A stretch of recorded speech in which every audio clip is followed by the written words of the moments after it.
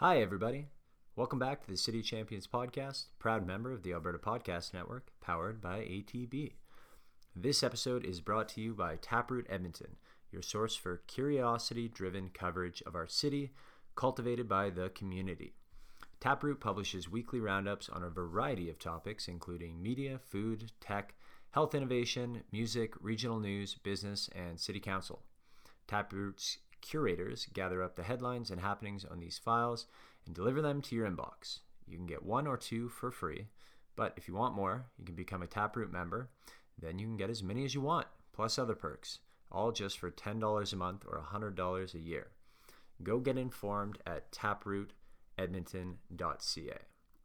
My guest today is a guy that many of you know and love, I might add, by the name of Evan Gallant.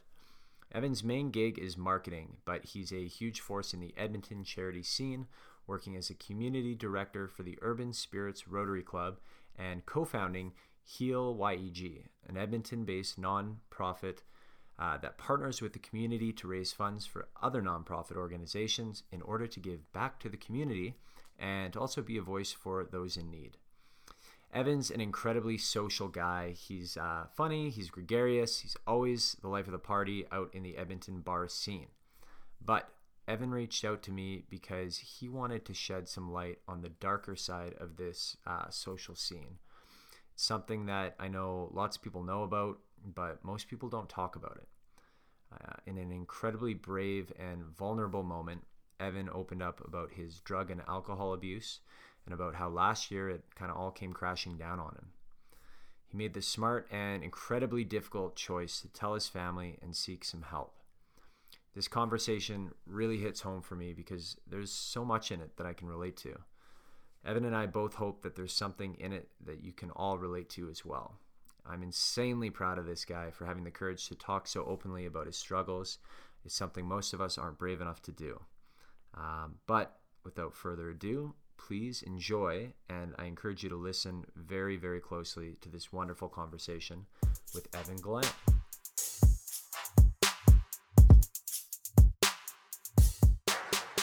Sitting here, sufficiently caffeinated. Cheers, buddy. Cheers. Evan, thanks for joining me on the show. Of course. How's it going today? It's going well. Yeah? Well, getting back into the momentum of actual real life. I've been kind of away for 2 months, so. You've been away for 2 months? Really? That long? 2 months. Yeah. December was a little focus time, and then, the last 3 weeks here I was in Antarctica. How do you end up in Antarctica? So, it's a bittersweet story. So my mom and dad were supposed to be going to Antarctica, and then my dad's grandmother died, right? Mm-hmm. So, and it wasn't like a sad, we kind of expected. She was in the hospital and she couldn't do her sewing anymore, so she passed away. And then my dad went to go to the funeral down there, so he opened up this ticket for me to get down there. Oh, okay. So she lived down there? No, she lives in Prince Edward Island, but my mom and dad were just going for a vacation, right? Oh, okay. Did you say your dad's grandma? Or your grandma? My grandma, my dad. Oh, okay. I was going to say, holy fuck, how old is she? We got great genes. Yeah, no shit, Yeah. What's your background? Like, what's your genetic history? African American and French. African American and French. So it's kind of on my mom's side. She's the one who's black. She family started in northern U.S. Went through the underground, if I'm not mistaken. Mm-hmm. Went up to Athabasca, and then came down this way. And then my dad's side, Prince Edward Island, and then overseas. There's a community in Alberta, like some of the original cowboys here were black. Yeah. Do you know about that? Yeah, that's where I think that's where they're from. It's the name of the place is eluding me right now, but it's like in northern Alberta. My family went there last summer just to play basketball and chill. It's crazy. That's awesome. Yeah. Hey, you never think of it. And your mom's or your dad's the French side? Yeah. So they're all from Prince Edward Island. He's got 6 brothers. They fish and do the whole thing. Grew up on a dairy farm. Are they more French or more Newfie, kind of East Coast? They're East Coasty, super East Coasty. They all have the accent. They all, use Fringlish. It's hilarious. They start drinking, you can't understand a goddamn word. Yeah, it's great. It's so funny. Whenever I'm traveling, and I think you've traveled around the world quite a bit too, but they always go "Are you and Americans really different?"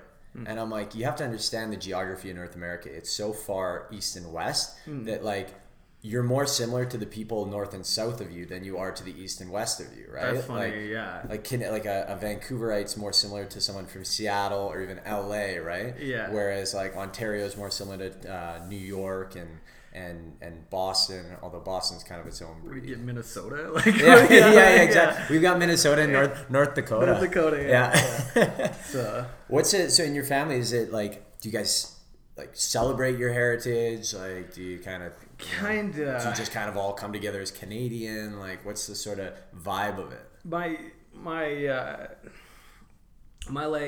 direct family is like the center of a lot of it. Like my mom and my dad, they're so focused on family.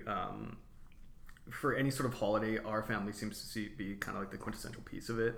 Like, so everybody just flies in, and then both sides of our family are there. So, you know, it'll be a lot from my mom's side and my dad's side, and they all blend, and they're all friends all of a sudden. And so it's more of a celebration of family than like cultural. I mean, you guys all get along? Oh, yeah, for the most part. There's not a lot of fighting. Like, I don't know, like, I mean, the black side of my family, there's yelling. Like, there's like, but there's like. That's just exciting talk. Excited talking. Yeah, right? a lot of. Yeah. Can't watch a movie with them though. Oh man, I went with my aunts this one time to a scary movie. Like, it was like so stereotypical. It was amazing. Yeah, it was amazing, and like Black Church is the best. And it happens. My buddy moved to from Vancouver. My childhood buddy moved to New York for 3 or 4 years, and he's like, it's unbelievable. Like they're in a movie and they're yelling at the screen. He's like, it actually happens. It's not like a stereotype. It's a real thing. It's not even a stereotype. Yeah, they're just on her phone like, nah, I'm at a movie, but I can talk. And I'm like, what are you doing? Oh, it's the best. You're like, I'm the only white guy in here. I can't say anything. Yeah, and I'm like so whitewashed. Like I don't even like fit in with them. But like I just love being around them. Like it's incredible. So what did you take away from Antarctica? Like what? Like firstly, like I saw your photos on Instagram. Yeah. Like I thought Antarctica was like a sheet of ice.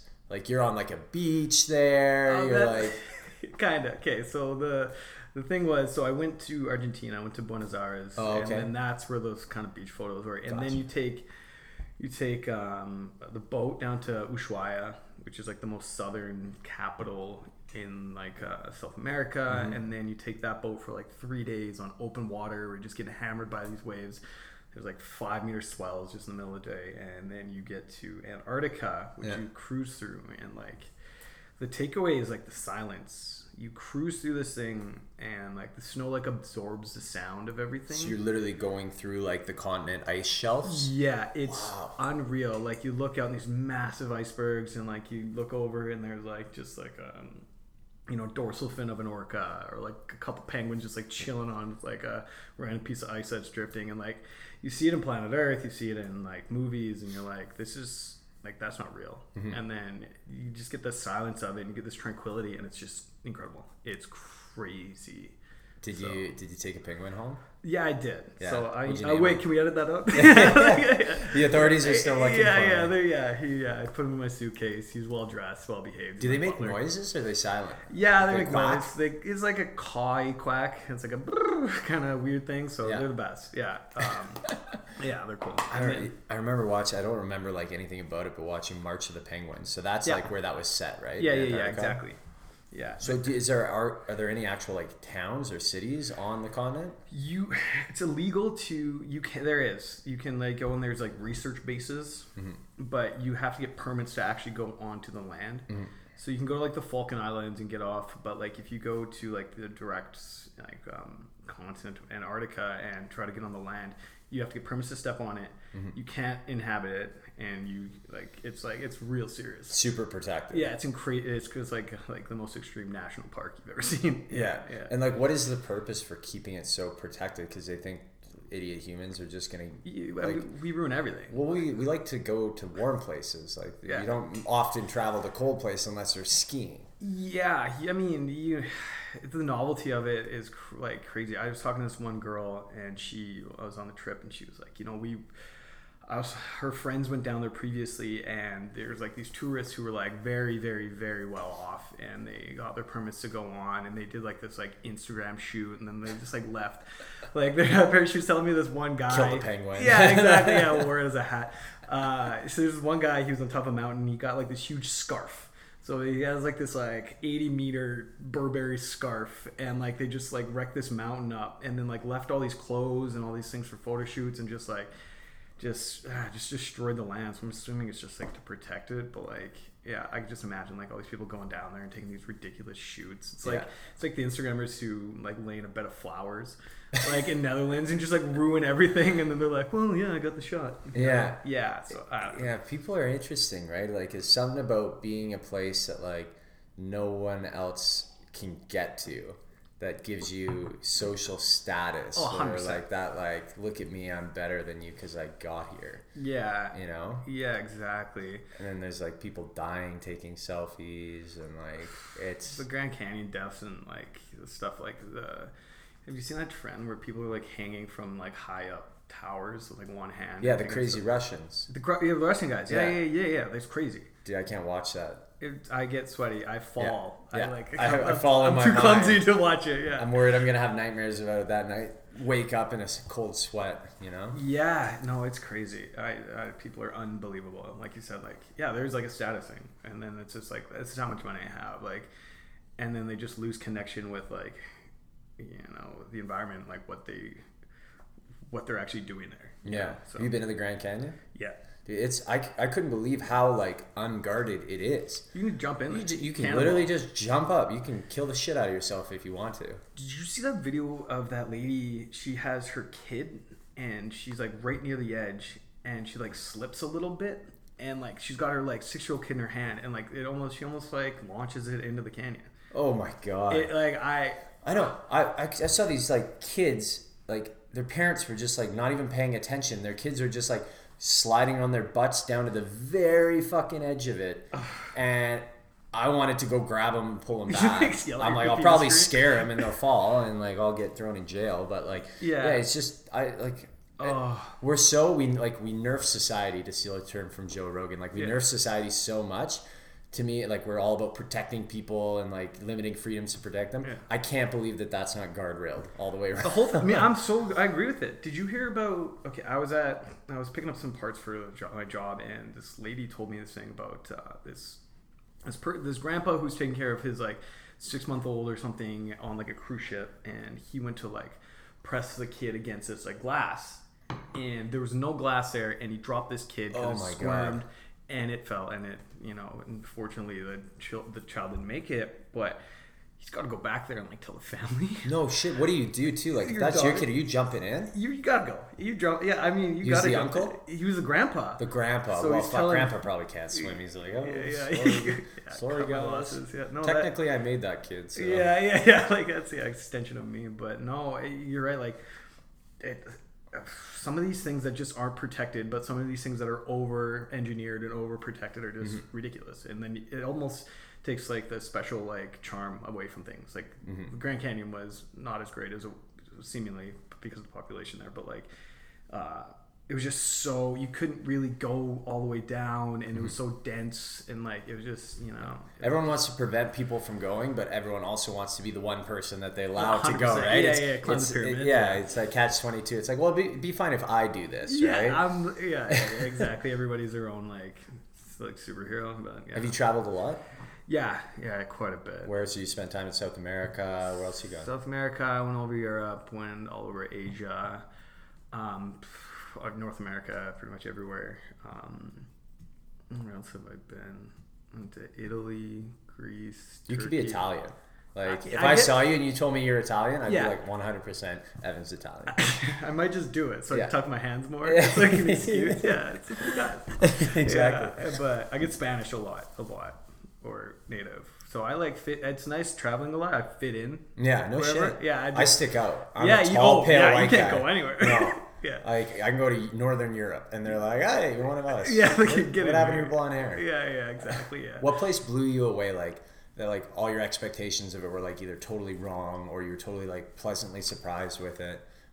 On a positive side, Greece and, like, the Amalfi Coast, it's surreal. Like you're in a picture there, and like going to like Mykonos or like Santorini and stuff. Like you're literally just in a postcard, and it wasn't that busy when I went there, so that was just amazing.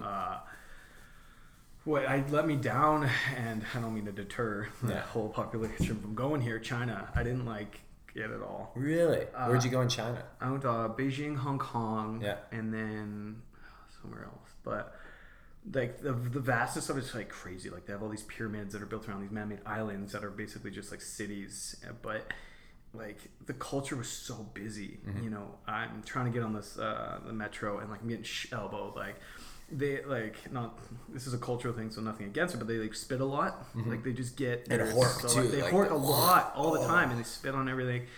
And they weren't helpful. Like I'd be like, hey, you know, I got to get to the Great Wall, and Yeah. they all they have to do is point behind me because I'm an idiot. But like, like nobody says Oh, the anything. big one over there. Yeah, Got yeah, it. yeah, that thing. Yeah, but no, like compared to like Vietnam, they didn't.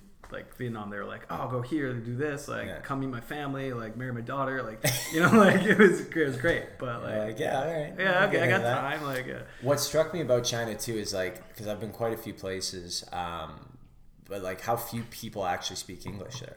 Like you go almost anywhere else in the Unreal. world, whether it's Europe or Southeast Asia or trying to think like, you know, Italy, like Croatia, those Totally. places, most people speak at least a little bit of English. At least they're like, oh, enough to say no English. Yeah, exactly. Whereas China, if you're not there with a translator, you're done. up Shit's Creek for sure. What do you think of these little like Babbel things? Have you used one like that, like translate for you Does it do it in real time? in real time? I think I don't know. I haven't tried that. What I did use when I was there is just Google Translate. So you talk, it Yeah. records, and then it'll speak back to them. And I found that actually worked pretty well. I got stuck in this situation in which like a family friend, she like linked us up with her friend back home in China, and they were gonna like help us out because we were there filming something. Yeah. And she's like, oh yeah, like so they organized the trip from the airport for us. We get there, like the four of us, and they pull up in like a Range Rover and a Mercedes SUV. These two guys look like Bruce Lee in a fucking tux, like, Yeah. like black suit, like Men in Black kind of thing. Yeah. And we're like, whoa, okay, these guys have money, all right. Yeah, And here then we they go. invited us to like the husband's antique shop. And so we're like, wow, we got a tight schedule with filming, but I guess if it's an antique shop, we can kind of like film some cool like cultural art and that kind of stuff. And Yeah. you can intercut that and use that for establishing shots and little interstitials. And so we go there, and it's just the security, just like the two bodyguards there that we picked us up from the airport. So I'm talking to them. They sit us down, like have this massive tea set and make us like have tea with them for an hour. It's amazing. And there's five of us at this point because another buddy joined who was over there already. And I'm talking to one of them through the phone, and everyone else is just sitting there awkwardly. So finally I'm like, hey, do you mind, like, would you show us some of the artwork here? Yeah. So he starts showing us this art, and he's like, yeah, this is like Emperor Ming from the 9th century's throne, and this is like his scrolls, and this is like his sword, and like all this like really old, really rare artifact stuff. And eventually I said, where are the price tags? Like, how much does this cost? And he goes, what do you mean price tags? I don't understand. And so I said, like, this is like a shop, right? It's for sale. He goes, no, this is Private my collection. boss's private collection. Oh man, So like, you're must be nice. Holy shit. Yeah. But I forget why I was telling that story. We're talking about culture. Oh yeah, the culture. But yeah, no, it did strike me. So luckily that was just That's incredibly useful tool. That's great. Yeah. It's cool. Like, I'm so bad at retaining history and knowledge. Like, some people are so incredibly good at, like, you know, they can talk about, like, you know, their emperor in like the 15th century and like a story about him and like his like wives and stuff like that, and they just like retain this like really good storytelling with it, and like I just have like random facts. Yeah. You know, Like that's it's all just I know. This happened at that time in this place. Yeah, this is it. And then they're like, oh, okay, well, why was this happening? I'm like, well, I haven't thought that much about it. I got this in my head. It's context though, right? Yeah, Like I if guess. you're learning because someone's like taking you on a tour, mentions it, it's hard to like synthesize that and like build a story around that. Like I find like I read a decent amount, Yeah. and I'll read a 300-page book, and then like 6 months later I'll remember like 3 facts from the book, and it's like, Yeah. am I wasting my time by reading all these books? Yeah. But then if you read an article, you remember like one thing from the article, and it's Yeah, I like guess. it's like I think you have to absorb like way more than the actual points in order to retain those points. Like you have to build like the semantic connections to memories, and like I remember this because I was there at this time and this thing happened in my life. That creates a stronger memory. Yeah, that's true, I guess. What about these speed readers, you know? Like, Do they? I don't understand that. I don't get they it. read like every third or fourth word. I So how does understand. it- I understand like psychologically, like physically Yeah, how they do it, yeah. because the mind fills in things. Yeah, right? yeah. Like, have you ever done that test where it like they have words in the middle of the word mixed Yeah. up, but as long as the first word and the first letter and the last letter The are the right vowels are word, lined up or whatever. yeah, exactly. You can still figure it out. I think it has something to do with that. Ah, You're just taking snapshots across there. But I don't know. so in all your travels, like you come back to Edmonton, and Yeah. like Edmonton, a lot of people, especially like people living outside of this city, don't have a high opinion of it because they're like, what is Edmonton really about? Like, there's not a ton of culture here per se, and like Canada itself is like pretty immigrant heavy country, right? Yeah. So you kind of get this like mosaic patchwork of different cultures. So like, what is it like? What does it mean to you to come back to Edmonton? What are the things that really like make you happy to be home? I love it, man. Like you said, Edmonton gets a bad rap here and there, and I really, really dislike when people just start like bagging on Edmonton, like, oh, there's nothing to do, there's nothing to see, like all this stuff. Man, we like festival season in the summer is crazy. Like, if you get outside in the summer and like plan your days and weeks, like we have like May till September of just like jam packed things to do. It's incredible, and like even if you want to go to like the mountains, it's not even that far. Like I find it's so easy to come back, and it's so easy to like be at home. And you know, our music scene is getting better and better and better. Maybe just because I'm like a lot more integrated in it, like downtown Edmonton. But so I see a lot of it. But when I'm on these vacations and I'm away for like months at a time, like I get homesick. Do you get homesick? Like, do you? A little bit. Like, I more just get tired of being away more so than like, oh, I miss being home. Yeah. Like, I'm able to like separate that. Like, I really enjoy my life here. Yeah. But when I'm away, I soak up as much as I can, and it depends why I'm away. Like, when I'm traveling for work, it's like there's always something next on the agenda, and you're always driving yourself forward. But when I'm traveling to like see places, it can wear on a little because you miss your routine. I'm a creature of habit. I like going to the gym in the morning and like doing my work. I'm lucky that I love what I do. So I miss that, like when I've been away for more than 2 weeks. Yeah, I 100% on the same page as that. I also, nice thing about Edmonton, I don't know if you find it, but I do. It's in like this, you know, it's in this stage right now where we're not quite at 1 million people or whatever. Maybe we are at this point. I think if you include like St. Albert and Sherwood Park and stuff, but it feels so malleable right now. Like there's all these little projects that guys like, you know, yourself, you know, a couple of my friends, a couple of people that we know are working on, and it's shaping the city. And it's just at this stage where like things can take effect so well if you do them properly. Like all these programs for like mental health, like all these like music, you know, events, like all these, you know, things like your podcast, like the city's like fresh enough so like you can grab a pretty like captive audience quickly and make it effective. And we're kind of shaping the city to make it our own right now. So we're at like this like perfect age where it's like, you know, if you do something you're passionate about, you do it well, the city's able to retain it and you can grow with the city. Right. You know, it's kind of cool. And it's not like it's big enough, like right around 1 million, where you've got all the essential services, you've got people trying cool things like you said, but it's not so big that you feel like you're just stuck in this anonymous ocean, right? Like, yeah, do this in Toronto. Like you're like, you know, like you and I could go walk around downtown and I bet you talk to like 10 random people, and I bet you eight out of those 10 people we'd have a mutual friend with, right? Yeah, 100%. Yeah. I wonder if we get to that point where we've got like AR glasses that are connected to our social media, Yeah. and it's like, how many mutual connections with that person? Yeah, I love You know? Black Mirror stuff. Yeah. I mean, that's the next step. How much would you hate that? Would you like it? Depends who you are. I mean, like Would you like it? Some people like anonymity. I think you know, privacy is eroding away, and I don't necessarily think that's a bad idea. Like, okay, so Google's taking my information, packaging and selling it, but like, how useful has Google been to me? Like, how much value has it provided me through my life, between Gmail, between Google Drive, between Maps, man? Like just being able to be anywhere in the world and just like know exactly where you are and go to where you need to be. It's the best. Like going back to travel too, that's like the second I get to a place, my first thing is like draw my bags off at the hotel, and then I Google like rooftop patio. Yeah. You know, and then, Yeah, you know, yeah. and like, and then I think I'm the same. Yeah, exactly. You know, and it just leads you there. And then like the next time I'm in a city, like it has like a like that algorithm that's kind of like, oh, we know you like doing this, so like here's your spots. Here's your spot, and it's let us know what you think. Yeah, exactly, and the one thing, so people always like pine for the old days where it's like, yeah, but it takes the adventure out of it, and like I get that, but it just puts people more in control of their own adventure in a sense. The one drawback I see is like when I'm somewhere, so I'm in Melbourne a couple years ago, and I'm looking at like best places to go grab a cocktail or best spots for lunch or coolest spot, whatever.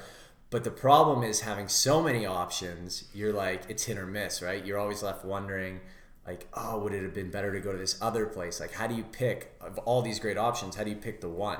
Yeah. Whereas if you're just wandering and some locals you meet on the street go, hey, you got to go to this place. It's the best spot. And you go there thinking, yeah, this is the best fucking spot in this place. That's so true.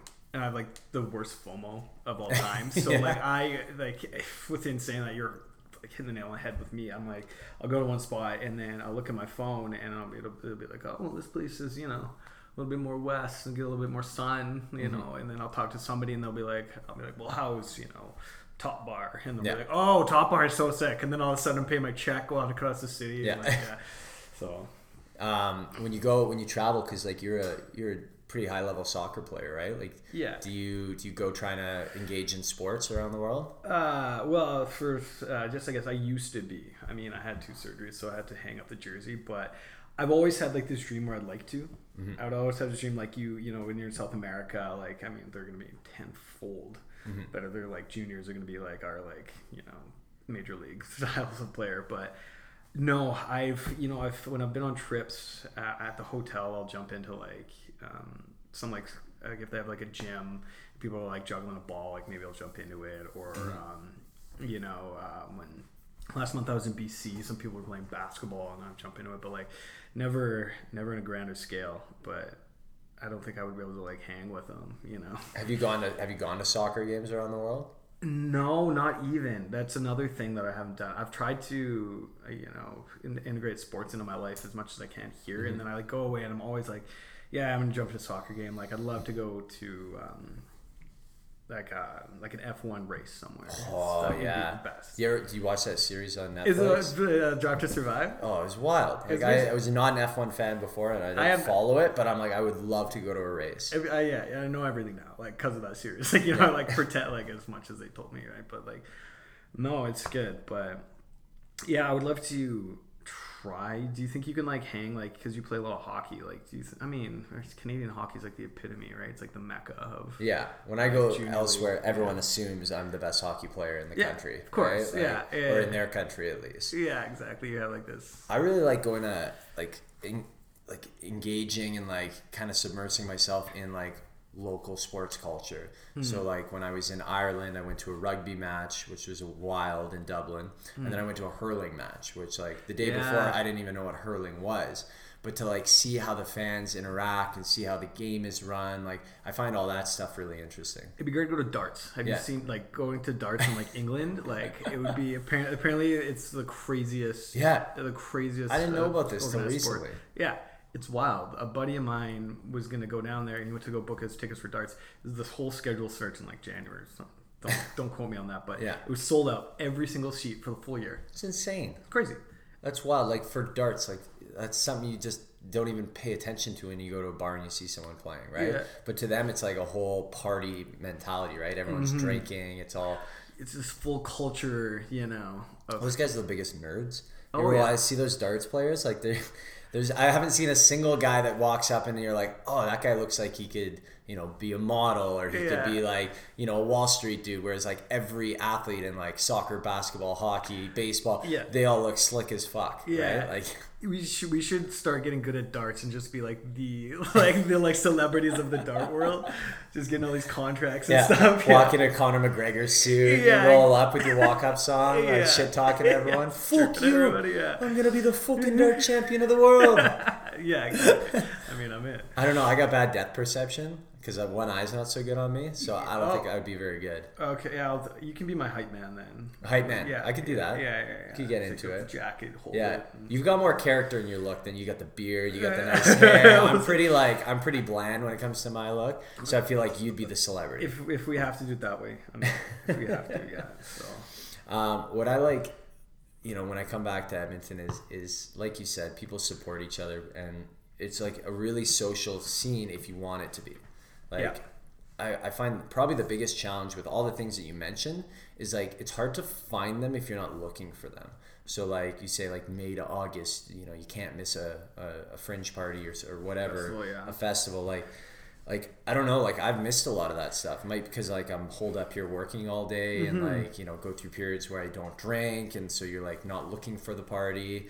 But it's there's not one sort of like aggregated place. There's not a lot of good apps or like sites that really encompass everything. There are apps and things that do it. Like if you Google, best of Edmonton or best things of like, best music or whatever's happening on January to 34th, there are apps, but they're not great.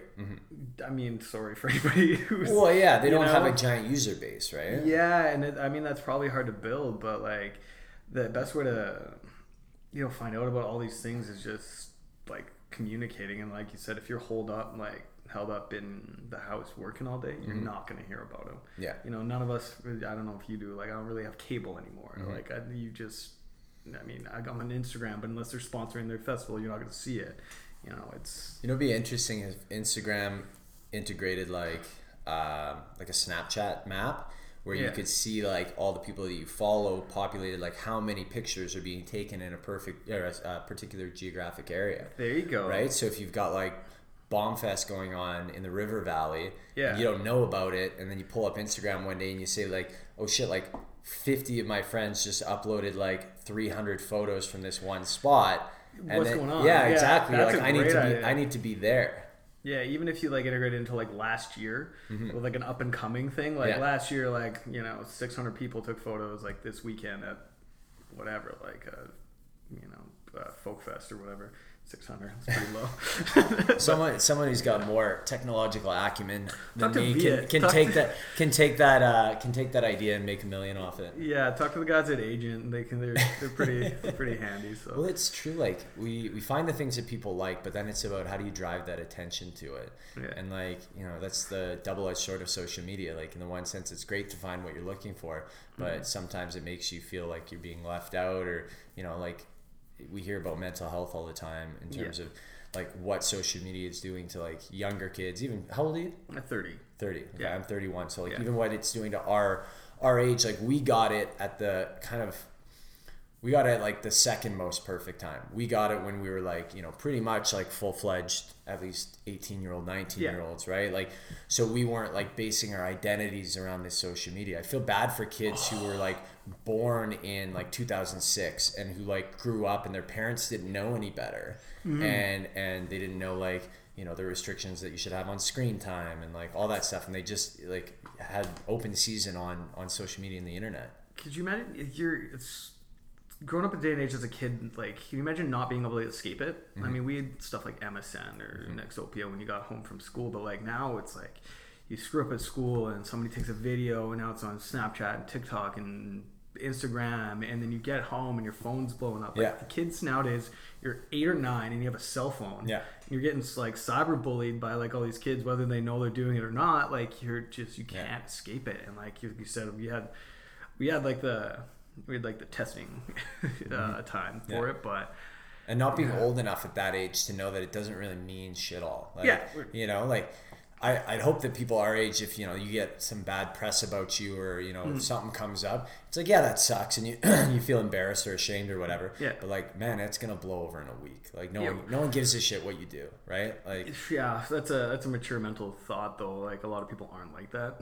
Everyone thinks they're the center of the universe. Yeah. That's the problem. Everybody's thinking about them all day. Like they like blew their nose weird and they're like thinking about like 2 months down the line. They're like, Brian from accounting saw me. Yeah. And like you talk to Brian, he's like, I don't remember that. Like at all. Like, that's not even on my I got fucking bills to pay, man. Yeah. Like it's not on my radar. I don't care about this. But some people care, and like, I suspect, so here's one I've noticed a lot, having worked in a bar for a long time. Seems like a lot of girls are doing the lip injection thing now. It's crazy. Right? Yeah. Crazy, and but, the only thing I can imagine that attributes to that is like social media. We're no longer, back in the day, right? Like we're social creatures, and we arrange in social hierarchies based on sort of like clout or status or whatever you want to call it. Mm-hmm. But like when we were sort of evolving, that was based on your immediate surrounding. That's based on your community, your tribe, your group, whatever it is. So you're only comparing yourself to those people in that group, right? Yeah. Now we have access to everyone around the world, so everyone's now only comparing themselves to the top of the top 1.1% of 8 billion people. Yeah. Right? So it creates this feeling of inadequacy, if you will, because you're like, oh, I don't look like Cristiano Ronaldo, or I don't look like, I don't know who's hot these days for girls. I like Elizabeth Turner. No, Elizabeth. I don't know. Yeah, you're like, I don't know, like Scarlett Johansson. Yeah, I don't Scarlett know, Jo like, or whatever. You know, it's crazy. Do you follow celebrities on Instagram? Like, do you do that? More so comparison? athletes or like movie stars that I think are awesome and Funny, hilarious, yeah. like Chris Hemsworth, because I'm a huge hilarious, Marvel dork, right? Yeah. But he just seems like the coolest fucking guy Like in Ryan the world, Reynolds, right? yeah, Yeah, like, Ryan yeah, Reynolds, yeah, exactly. yeah. But no, I don't follow like the Jenners or the Kardashians. Like, I'm just not interested in that stuff. Well, like you said, it's so unhealthy for a lot. I mean, not to just point out a specific sex, but like for girls, like you said, they see like these gorgeous women, and then they try to embody them, and truly, some of them, I don't mean to offend anybody, you can't do it. Like, you're not going to be on their levels. It's a genetic factor. Stay in right? your lane, and you're good. Yeah, your personality and your beauty is going to thrive elsewhere. But like, it's an odd one. But like, don't mistake that for not going both ways too. Like, don't think that when I'm in the gym, I'm not pretending I'm Chris Hemsworth and Thor, 100%. right? Trying to be like, God, I want to look like Thor, you know? And that's healthy too, I guess, to want better and to do Yeah. better. But like, there's just that medium with like your mental state and your confidence that you just need to kind of find out that, hey, I'm not going to look like this, but maybe one part of me can. But I guess that goes back to like lip injections. Yeah. Well, I'm not like a gorgeous Australian man with like perfect skin, blonde hair, and a beautiful accent. Yeah. But I think like too, it's fine to like want to be better. I think that's a really important trait. But like, what are you valuing is better, right? Like, and it should go deeper than superficial. And then also like, just learn to love that process. Like, learn to fall in love with the process of trying to get better, and not thinking that when you get to some end goal, when I'm X weight or X percent body fat, or my ass is now 56 inches around, or whatever the measurements are, that's going to be when I hit my goal and I'm happy now. It's right? never going to be a thing. That's everybody thinks that you have like this set goal and this set person you want to be, and you're never, that person changes as you progress too. Like, oh, okay, well, now I have the arms, okay, but like, this person has better abs and this person has better hair, and now you're like creating this like, this Frankenstein of a person that you're never going to be able to aspire to. Yeah. Can you chunk up your life into like periods where you were like concerned or like goal oriented at X, Y, and Z? Like, what have been your stages of life?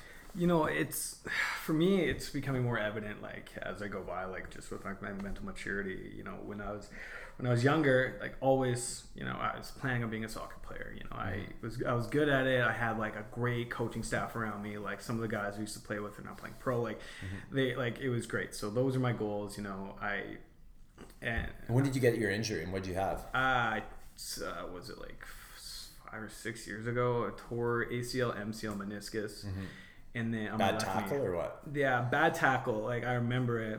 I was going in, and somebody gave me a pass, and it was just like basically what you call a suicide pass. Turned into it, twisted my knee like basically backwards, and then went down and went to the hospital. And the doctor, I guess I saw, was kind of a dunce and said, you're fine. Just rehab it a bit, go to physio. What he did. Connor McDavid did. Yeah, I mean, you would know better. Yeah, I gotta watch the doc. Yeah, see how he did it. So I went back to playing and eventually just tore it. Couldn't walk, couldn't go.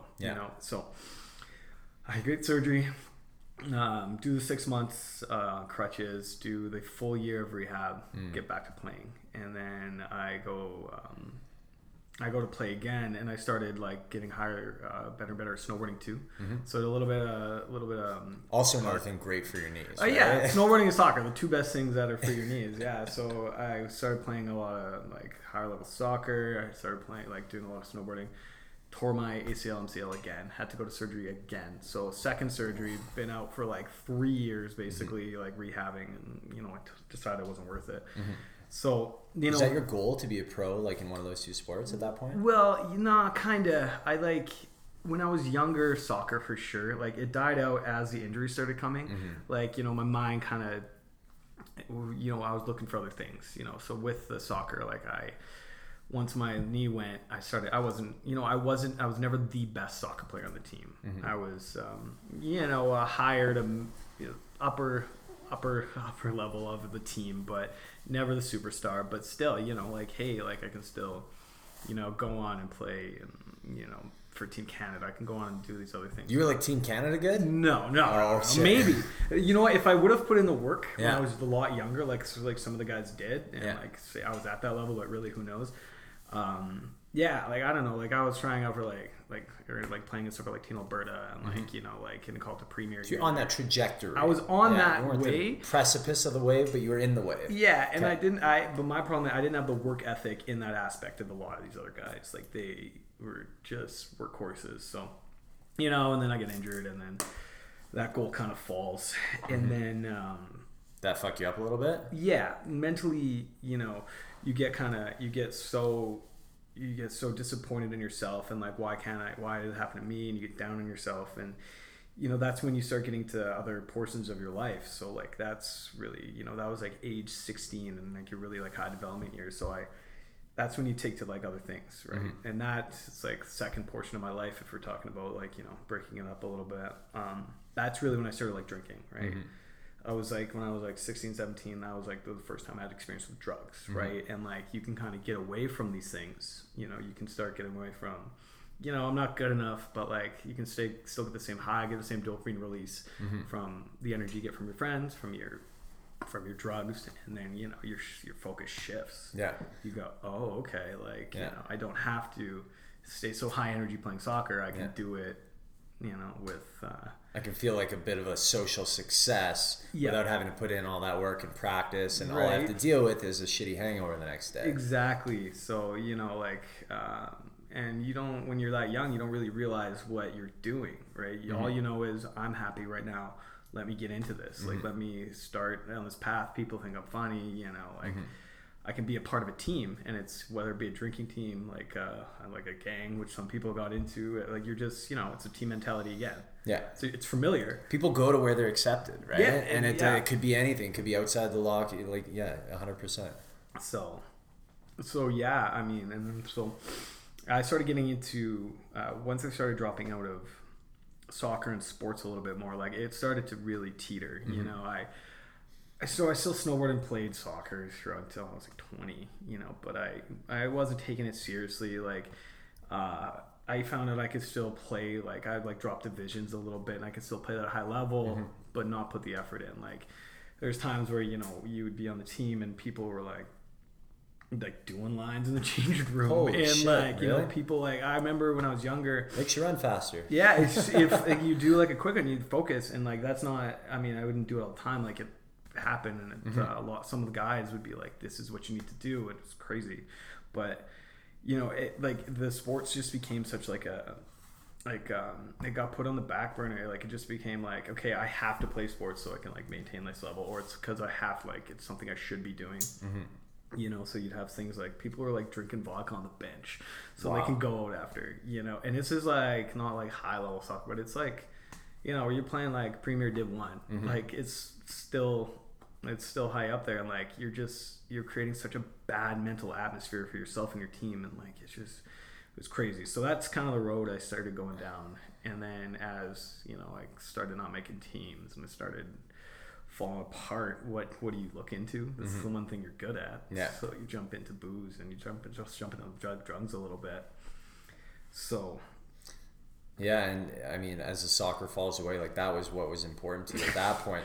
And then you've got to fill that void. Like we all need things that we kind of fill our time and our mental energy with. yeah. And like, the drug thing can be such a alluring sort of situation to be in, because you feel like these are your best friends, you feel like these are my people, and like we're all in this together. And then I think like your perspective just isn't there, like because you might be high, but like also because just as you grow and mature, like I know I've been in lots of situations in my past, like mid-20s, where I look back now, and I'm like how did I not see how stupid that was? How did I not get it? Like, why did I think that was an okay thing to do? Like, and if you've never like felt success in other realms, if you never had anything like more important than that situation, then then it can seem like that's sort of what it's all about. Totally. You know, you jump into these things and like you create these atmospheres and you think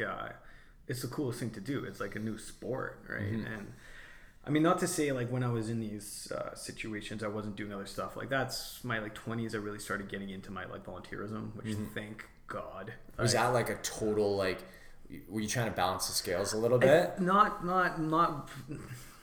like so purposely. I knew something I had to do. Like my family's so good at keeping me and my sister in line and telling us what's important. Like they're amazing people, and so they like they set a standard for my sister and I, and so whether it be sports, okay, I'm not doing sports anymore, so how do I impress them? I'm now running this, like I'm now a Rotarian, or I'm running this charity, or I'm like doing this other stuff. So like you kind of you want to have them looking towards you as like a success, but if you can't do it one way, you're going to find another way. And thank God I had that perspective on them, because like I've had friends with a similar situation as I have, and they didn't really care or give a shit what care what their parents said, and they went nosedived, right? So like throughout my 20s, like I just was in this realm of like living downtown and doing this drugs and like partying and stuff like that, and it was it gets really intense, but like you have to find those little things that do make you actually a whole person, feel like a worthwhile individual, right? Yeah, absolutely. Find that purpose somewhere, right? Did your parents know what was going on? No, that's quite the story. No, so I guess we can just get into this. So whatever you want to get into. Man. Yeah, for sure, man. So like last month, I'll start at the end and then we'll kind of work our way back.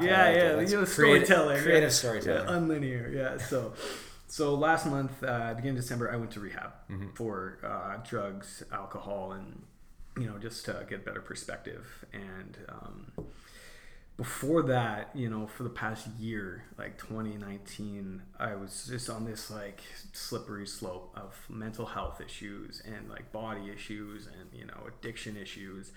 And it was just like this storm of pressure on me that I can only find a release from drugs, right? Throughout the year, I was part of a Rotary Club. I was like one of the board members of the Rotary Club. I was running like Heal Yay, well, not running it, but part of like a big, I was one of the co-founders of it, still am, obviously. Working like crazy, trying to be, I'm like incredibly social guy, so like trying to balance all these things, trying to find a relationship. So that year I just like almost stopped. I like a couple of years ago, like all these things were building, and then at the beginning of that year everything was just happening so prominently. I was like scared, really. And so I just took to the easiest way out to just turn my brain off. And so I just took to doing a lot of drugs, right? So throughout the year, I would you get caught up in these social situations where you're out and about, and then it's a Wednesday, and then you go to one of these bars that we all like frequent. You're at shout out local Jasper. Yeah, local, church, or at Greta, or wherever. And you get into this pattern of like you go out, and then maybe the next day you're hungover at work. But I wasn't like, that's a normal person thing to do. I wasn't doing that. I started going out on like a Wednesday, staying up all night, working Thursday, going out on Thursday, staying up all night, going to Friday, probably doing a half day, going home on Friday night, probably not going out all night, and then, you know, waking up Saturday and partying all weekend. Like I was sleeping like less and less, and like thought I was still maintaining a productivity, and like all the while I have all these meetings in the evenings that I have to like go to while I was kind of like high, and like it was a lot of pressure, and like you don't realize, you know, you're not there. Like you're in two places at once. Like your mind is thinking about drugs, but you're physically in a room of people who are relying on you, or you're not even at these rooms because you're doing drugs. But like, you know, it just got like, for the year, I don't remember an activity that I was at that I wasn't high at. Whether it be a charity event, whether it be, you know, I mean, like I took some work days off, obviously, but like, you know, whether it be a charity event, whether it be, you know, hanging out with friends, whether it just be going out for social beers, a hockey game, like I just had this reliance now on drugs, right? Does it almost become like a bit of a challenge to yourself? Like, I can handle all this, I can get through it. Like a little bit, you know, like, yeah, you create this like codependency on it, and like you want to still be that person who you were. So you do challenge yourself a little bit, like, and you know, you have these conversations with these people who are like kind of at the same level as you are right now, and you know, they're the worst advice givers of all time. Like you're like, oh man, like I'm gonna quit like as soon as like my financing, my relationships, and my like job get like you know, in jeopardy. But like, no, obviously not. You just find a way to work these things like while you're like, you know, inebriated. So anyways, I go through the year, and then there's this one, like, it all boils really down to like this 1 week, you know, on the way in. Up to that point, you know, like you're living like this, well, I was living like this downtown scene life where like, you know how we get treated when we go places, like everybody's welcoming, like you walk into a bar, it's high fives, it's free drinks, it's, you know, all these things. So it was like that times 1,000. So you feel like a celebrity, right? You're a rock star. You're a rock star, right? And then what makes you feel even more like a rock star? You know, putting drugs into it, right? So, and you know, the conversations never end, and you always think it's the last party, which is the opposite of true. You know, like there's always going to be more things to do. So there's this 1 week, and I started partying like I just went over like on a Wednesday.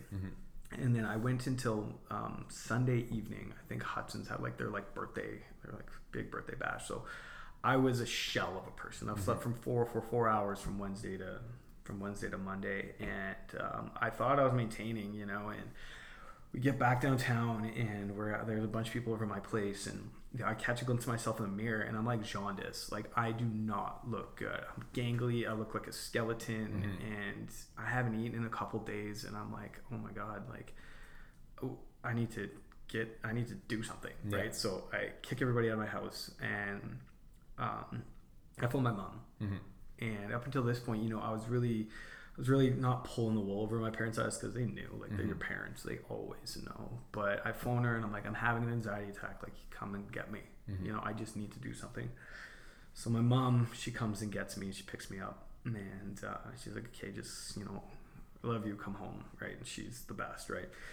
Come home, go home with her. And the next day, I had to go get like kind of bonded and like do a drug test for my work. At this point, I work for my family company, and so like my anxiety's through the roof. You know, and so I go in, and my dad takes me, and I can't drive because I got picked up, and I'm still like this like you know, skeleton person. And go do the drug test, and like he leaves, and I'm talking to this lady. I'm like, listen, like, I'm gonna fail this drug test. Like, you know, my piss is brown right now. Like, let's not kid ourselves. Man, I was there like 4 hours. Like, I couldn't pee. Like, I was squirting out like, you know, like an eye drop, a dry dropper worth. And so I'm like, oh my god, like, what did she do? And like, so I'm trying to like actually draw out advice on like how to like manipulate this drug test, because you know, I'm still high, like, and I think I'm the smartest person on the planet. Like, I can figure this out. Like, nobody else has a history. Limitless. Okay, so it's in the equations. Exactly. Yeah. So I'm like, okay, whatever. I don't figure it out, and then I get shipped back home, and then the next day I wake up. I'm a little bit fresher, but I have a therapy session, and I go to my therapist, and she audibly is just like, you look terrible. You're acting weird. what's going on. Yeah. And I tell her the story about how I've been up and partying for days at a time. And she goes, you know, we talked about this before. Like, you're telling your parents today. And like, she's the greatest. Like, she's so funny and like just gets me and like just tells me how it is. She's like, I don't care. Judgment free and no bullshit. Yeah, right? yeah. And she's like, I don't care what you think. You're telling them today. Yeah. And like, you know, I knew I had to, and I knew I wanted to, and I knew that it was going to be huge. And in my mind, I was like, no, like, I don't want to do this. It's like telling your dad that you know, crashed the car when you weren't supposed to be driving it. You know, like they're just going to be disappointed in me, and they're going to hate me, and like my life is going to be over. Like I felt like I was 12 and my life was going to be over, you know? So I talked to my parents and I go, listen guys, come over tonight, come to my place, show up around 6 or whatever. And, I just have something to tell you. And, you know, they knew, like, so I'm sure my dad's probably more emotional than my mom is. Like, so they're like waiting the day out, and I get home and it's like around 4. And they're coming over in a couple hours, and I'm sitting there and I'm still, you know, kind of buzzing from the weekend. I haven't really eaten at all. And my mind is like, how are you going to tell these people that love and have raised you and given you everything that, you know, you're screwing it all up? Right. So I'm like, I've got an idea. I need some confidence. Oh, fuck. You know, this is going, right? Yeah. So like, you're all in. I'm all in, you know, and I'm an all or nothing kind of guy. So like, I pick my phone up, like I look at it, I look at the number of the person, and right when I'm about to dial, my parents knock on the door. Wow. Right when Saved by the fucking bell. Saved by the bell, like for sure. So they come in. And they sit on the couch, and I'm not really that much of an emotional guy, but like I'm bawling. Like, of course, these are your parents. Yeah, and I'm not used to seeing them like this. And I know in my mind, I know that they're going to be pissed off, and they're going to be, well, which they have to be. You know, they're going to like disown me. They're going to tell me that I'm, you know, like a loser and all these things, right? So I sit down, I'm looking at them crying, and then I go, guys, listen, like, I'm a drug addict. And like, it just getting it out was the hardest thing I've ever done. Is that the first time you ever said that? First time I've ever said to them, up to them, I've been lying to them, pulling the wool over their eyes. Like, hey, like I don't do these things. Like I'm just drunk, and I do have a high anxiety, but like that's not the point. They looked at me and they said, we know, we don't care. We love you. And it was like this, like nobody does that. Like, and it, like, you know, I just had this sudden realization, like, hey, these people they don't care what you do. They want the best for you. They know you have it in you. Like, they just want to help you out. For sure. Right. And it was unreal. Like, my mom was crying, my dad was tearing up, like, and they're just like, just come home, and like, just come home, dude. And it just meant more than just, you know, physically go to their house. It was like, we just want our boy back. And I was like, oh my God. And so, you know, like it was crazy. So we did that, and then so I pack up some stuff. I go home, and you know, I start looking at rehab centers with my mom, and it was the best decision that I've ever made in my entire life. Like, I've tried to go to rehab before, and like in my own thing, like I went for my 30th birthday, I went to Tucson and got like this like villa, and like was just like, I'm gonna like, you know, find my mental health, and I was doing yoga, and I was sitting in a hot tub, and I was reading, white knuckling it essentially. Yeah, right? Exactly. But you know, they're like, I didn't have the tools to make myself better, so I got home, and like 2 weeks afterwards, I'm staying up until you know, Wednesday. You're just having a slightly more philosophical talks. I'm just a little bit more like in tune with my own reality. But but it was crazy. So yeah, checked in December 1st. Yeah. So once you make that decision, it's probably such a relief, because you're like, look, I'm owning this now. There's no like wishy-washy, maybe I will, maybe I won't. It's like you put yourself on notice, and then there's no other option. It's not like I might go at some point. It's like, no, I'm going, I'm doing this, and to not go is not an option. Yeah. And that's like the thing with a lot of things in life. Like I've gone through periods where I haven't drank because I, not like struggled with alcohol. I don't know, that has all these types of implications to it. And I certainly like had challenges, but like I made decisions at certain points in my life to like not drink for long periods of time. So like first time was 10 months. Yeah. And then second time was 9 months. And it was like, everyone asked me, like, isn't it, how do you not drink? Like, isn't it hard to, like, you don't even have 1 beer, 2 beers? I'm like, no. It's like once you make that choice that you're not doing it, Yeah. then it's easy. Then it's not even an option, right? It's like cleaning your room. Oh, I don't want to clean my room. Yeah. It's like, I should, but I'm not. I don't want to. If you're like, no, I'm cleaning my room, then it's way easier to do. It's like a fickle little thing. You know, you think about it in such a short-term scale. Mm-hmm. Like if you think about, listen, I'm not going to drink for a month, and then you have a slip in that month. Like most people just go balls to the walls. Yeah. But like, because they have a really narrow perspective of like what they want to do. But like you said, like if you give it like a huge like, hey, I'm just going to do this now. Like this is me now. Yeah. And if I slip, I fall. Like, you know what? Hey, like I just want to not drink. You know, it's not like. Well, I guess it's more like a grieving process. Like you're like, okay, I'm giving this up, and that's what people really miss about it. They're like, oh, like I'm killing this part of me. Yeah. Right. And so that's a hard thing for a lot of people. But if you realize like, no, this part of me is dead, it's a whole different story. Yeah. And like to do that, you have to think like, what was this part of me even gaining? Right. Like what benefit does this have to me in the long run? And like, you know, it really is tough because you're used to going out. Like I'm a pretty social person, but like, be sure, like when I'm drinking, I'm way more social.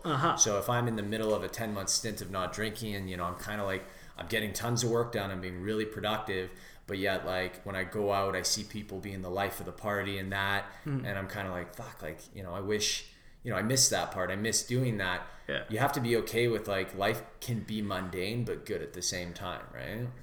That's a huge realization. Like I still don't have that. Like I don't have any real, I have things figured out, but like, hey, you're fresh into it. Yeah, of course, super right? fresh. Like, and that's a part of it. Like, I am that guy who, you know, I want to walk in a room and I want everybody to be like, "Oh, Ed's here," like high fives and like ass slapping, you know, like, and going to these this like rehab clinic and going to even like on this Antarctica trip, like it started to like kind of realize that I don't need to be, you know, like who really cares? I'm the only person who cares. Like people still want me around.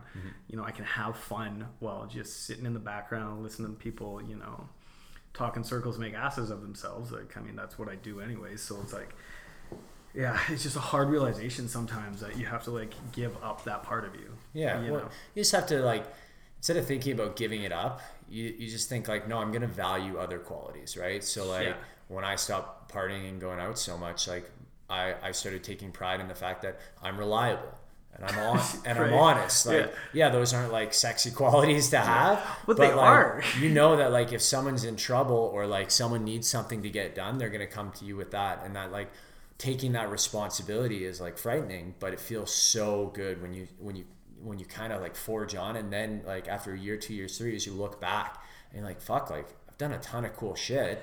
And it's because I was willing to let go of all that bullshit that was surrounding my personality, right? Yeah. And you can still have like your, you know, like you still have, pick your moments is what I say. Like have what I try to do is have a reason to drink and go out and have fun. Don't do it because there's nothing else to do, right? Or make it the piece of why you're going out. You know, like say something cool is happening in the city, like say Red Bull Crash Ice. You know, don't make it a drinking event.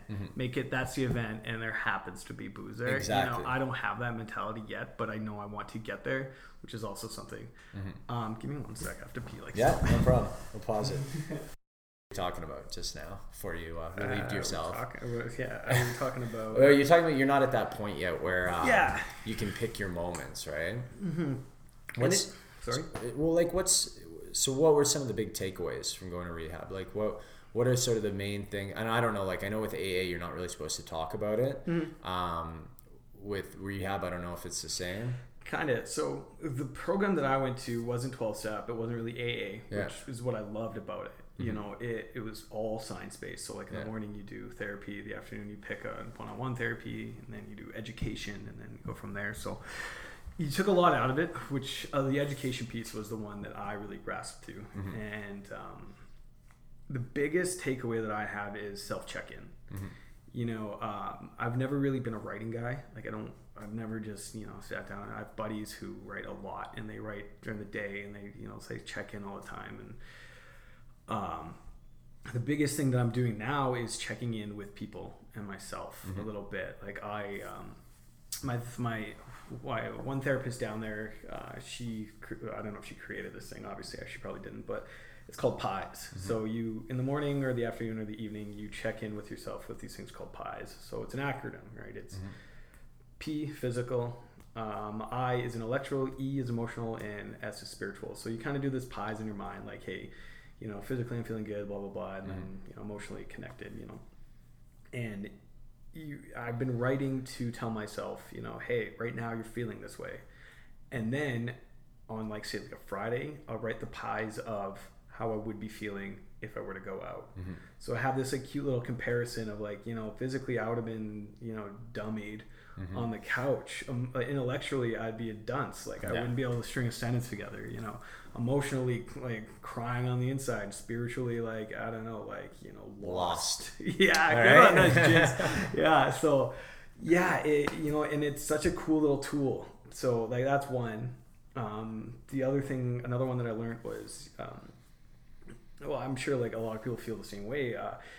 Before you even start doing drugs or drinking, you already get high or drunk, right? Like you're driving home from work, somebody tells you, there's a Friday night oil game on, so you're stoked already, and like you've already drinking your first drink in your mind, you're going to, Hudson's and you're ready to go. It's Pavlov's dogs, right? Yeah. You ring the bell, you start salivating because you know what's about to come. Exactly. All those triggers, those environmental stimulus are there. Yeah, so you already have before you do anything, before you pick up, before you do any of these things. And the one thing that I've learned was another check-in thing. It's just to realize that, and then to do this. It's a counting thing. You name 3 things that you see, 3 things that you feel, 3 things that you hear, and you can do 3, and then you do 2, and then you 1. It takes you right out of it.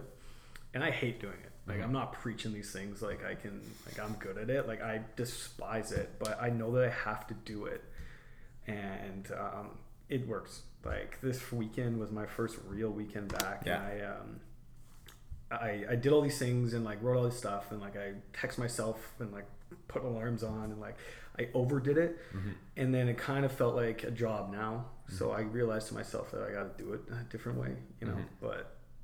Yeah, I mean, like, ultimately, if you continue to do it, it sucks at first, but like any new skill, you're not going to be good at it. Once you start to get good at it and see the benefits of it, you're going to start enjoying it more, right? 100%. Like, you're going to realize that, like, I'm capable of doing this, and like, just because it's hard, like, doesn't mean I should quit on it. Like, I mean, how easy is it to just pick up and like go where we left off, right?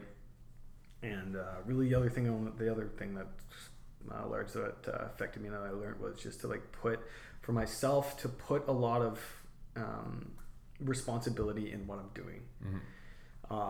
You and I were talking a little bit earlier about cutting out like certain friends and certain people in your life that are, say, like bad influences, but I wanted to put the responsibility on myself to not cut those people out and be an inspiration to those in the situations.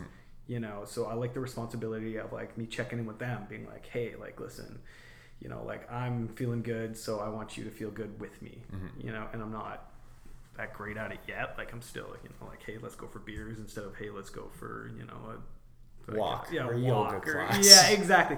And I'm getting better at it. Like, I just need to, refine what I'm doing. And I'm, like you said, I'm fresh. So like, it's all about staying open to it and like actually learning what works. For sure. Like it all becomes habitual, right? Like I used to be the guy that like I need a reason not to go out, whereas now it's more like I need a reason to go out. So whether I got a buddy in town or like whether I don't know, there's not that many great reasons to go out, right? Like luckily I enjoy watching a hockey game here in my basement on Brett's nice projection TV more than I like watching it at a bar. Because I'm more involved in the game, I can watch it without distraction. So there's not like a ton of reasons to go out, and for me, like I know that if I go out, I'm gonna probably feel shitty the next day. And to me, like having a productive day tomorrow, because my job doesn't stop. Like my job doesn't stop Saturday or Sunday. I'm often taking calls, sending emails, doing whatever. I know that my life is gonna be way easier not hungover. And I'm going to enjoy it more, and I'm not going to despise myself, or I'm not going to, resent that I have to do these things, which like spirals down and starts corroding the things that you enjoy. If you resent the things that you usually enjoy because you're hungover, it's going to make those things worse off, and you're going to do less of them. You're going to do a poor job. And then the other thing too is learning like there's always another party. No matter if you miss the best fucking party ever, there's going to be one that tops it. Oh, 100%. And that party's never that party. I mean, that comes down to, I guess, like, I don't know, the situation that you're in. I was going to ask you, actually, reputation-wise, do you find that, you know, you have FOMO just because you think you're going to squander your reputation by not being at things? I'm kind of like past that. Like I kind of like look around the not like I've transcended that. Yeah. I'm kind of like I look around the people at local because I'm there on the weekends and like the staff. Like I'm part of a local Snapchat group. Yeah. And like without fail, almost every night of the week, someone's out doing something, and like they talk about how much fun they've had and all this, and I'm like not a part of it, and like everyone jokes that like I'm one of the old guys at the bar. Yeah. But like there's no expectation for me to go out. So when I started kind of being more conscious about you know not going out and about like focusing more on my work, and the only reason I was able to do that is because I started doing something that I enjoyed. Like I spent lots of years working in office, and you can bet your ass I was hungover almost every Monday morning. Some random Wednesdays or Thursdays, you know, like not dissimilar to you. But I've kind of come to terms with that, and for me, like the reputation of being someone who like puts his work first and like really loves what he does and is like willing to take chances and try and be a filmmaker, like that's kind of crazy. And so I like that more than like being the guy that you can count on to be out every weekend, you know, because that's so tired and boring. And like, you know, I see these people all the time and I talk to them. It's like, me. What's new? And it's like, nothing, you know, went out to Hudson's last night or whatever. And it's like, there's just nothing interesting there for me. And so I'm like, you know, I know I used to be that. And I'm happy like to, for the most part, not be that anymore. It's good. I'm really working on getting there. Yeah. You know, and I know there's a lot of people like me that, you know, have these like aspirations to make themselves different, like differentiate themselves like that. But like I right now, like in my mind, and it's a stupid thought, like I think I'm going to miss opportunities for things like Heel Yeg or like my Rotary Club because I'm not out. And it's just not true. And I just haven't put that in my mind yet. And like even, especially like say, I mean, I have a plan that, you know, I really don't want to get drunk anymore. I mean, I 100% don't want to do drugs anymore. But like you know, I went out last weekend and I had probably like, you know, 2 or 3 drinks too many. And, you know, now I'm self-realizing, like I realize it, which is a bad thing. But like after those 2 drinks, I'm like, okay, well, I want to go here. And like, I know that this person's here and I want to do a project with them for, you know, Heel Yeg or whatever. And if I'm not there, maybe I miss out on an opportunity. But like, man, like we've already established ourselves as, you know, people in the city. And like, I mean, I have to realize that, you know, I can just text this person. Yeah. You know, like, for coffee, where you can hear them, remember what they're saying, and be your best version of yourself, right? Exactly. You're not making a sale when you're like high or like drunk. Like, you know, maybe you make a little bit more of a connection. Maybe you have some crazy idea that's the best idea in the world, but without fail, the next day you're like, that's a stupid idea. Yeah, it's the dumbest thing I've ever heard, right? Like, I mean, there's a bit of value to like spending extra time with these people, but you know, it's a hard realization for me personally that I don't need it anymore. Yeah. You know, I was always like, we were talking a little bit about stages in our lives before, and I was always chasing, and I still kind of am chasing this person that is like well renowned, well liked, and really well developed in the Edmonton core. And not saying that I am, but truly, like, I met enough people. Like, I don't need to be meeting more or, like, you know. Yeah, you've maxed out your mind's ability to, like, remember deep intimate details with that number of people. It's a Dunbar number, right? Yeah, exactly. It's 150 people. Anything past that, at 150 people, you can know details about all those people, plus know all the interactions and relationships between all those 150 people. Yeah. But past that, your brain isn't able to recognize these things, and it just becomes anonymous. And yeah, exactly. And like the people you are going out with aren't those type of people that you need to fit into that 150. Yeah. Like if you can alter that number of people to like, you know, a progressive bunch, like that's the goal that I need to start having. Yeah. Rather than, you know, I'm meeting some waitress who just moved here and, you know, talking to, like, I don't need to meet she anyone. probably needs a friend. Yeah, exactly. Yeah. I could be that friend. I could be that boy. Yeah, exactly. So I've also noticed too, like, I would trade 100 interactions at a bar with someone's for one, like, sit down hour coffee, because like the level of meaning in that conversation is so much deeper, right? Like that's one of the first things I started doing when I like kind of hit this kind of like, not rock bottom, that sounds extreme, but this point at which like I need to turn my life around. So I'm like, all right, I'm not going to drink for, it was a year. But then I ended up going to Europe with a girlfriend. I'm like, well, I'm not going to not drink wine in Italy with a girlfriend. So it ended at 10 months. So I don't That's pretty good. I don't feel bad about that, because what I learned in that time was astounding. But when I did that, I started just like looking out there for people that I like admired, whether I wanted to potentially, because I was looking for a new career, whether I potentially wanted to be in that career or not. It was just like, let's just go for lunch or coffee. Let me pick your brain. Let me see like what excites you. Let me like try and dissect what makes you successful. And it got to the point where I'm having these really energizing, meaningful conversations, which was, I didn't know at the time, but the genesis for what made me interested in doing a podcast in the first place. But what I realized is that like you just, I almost have like this weird like fraudulent feeling when I'm out at a social gathering, because you're not able to connect with people at the level you are one-on-one. And it's like that superficial, just bullshit conversation, which is great sometimes. Sure. But like, I'm like, I don't know, I like ask weird, deep, intimate questions, and they're like uncomfortable because there's people around, right? Whereas if you ask that question at a lunch, they're like, yeah, well, I'll tell you all about that, you know? Yeah. So it's almost like those big social situations almost make me feel a little uncomfortable, because I'm like, it feels like there's a wall between me and every other person, and that's because there's 100 other people here. And I also notice like when I'm somewhere with a purpose, so like if it's at a film premiere or if it's at like a speaking event or something like that, I feel a lot more confident being in those situations because I have a reason to be there. It's the same way with like if we're interviewing a big person for our docs, like going to interview Dana White, for example. If I just like met Dana White in a room, I wouldn't know what the fuck to say to him. Yeah. But I meet Dana White when we're about to interview him for BizBing's doc, and I have context and a purpose for being there. Everything's just easier. So I've learned like try and like have purposeful living, right? Like do things for a reason. Like if you're going out to an event, it's because you're there to celebrate someone's birthday or success, and then that's your reason, and then you feel better for being there. But if you're just like wandering into a bar to go drink, it's like you're directionless. You're just stuck in the doldrums. Yeah, that's a great perspective to look at. I have a lot of trouble with something like that too, because like me and like a lot of other people who've gone through this too, like you're right about the one-on-one conversations. You don't have them at a bar. You don't have them when you're at these events, but you do have them when you're at home around a table and there's drugs flowing around. Yeah.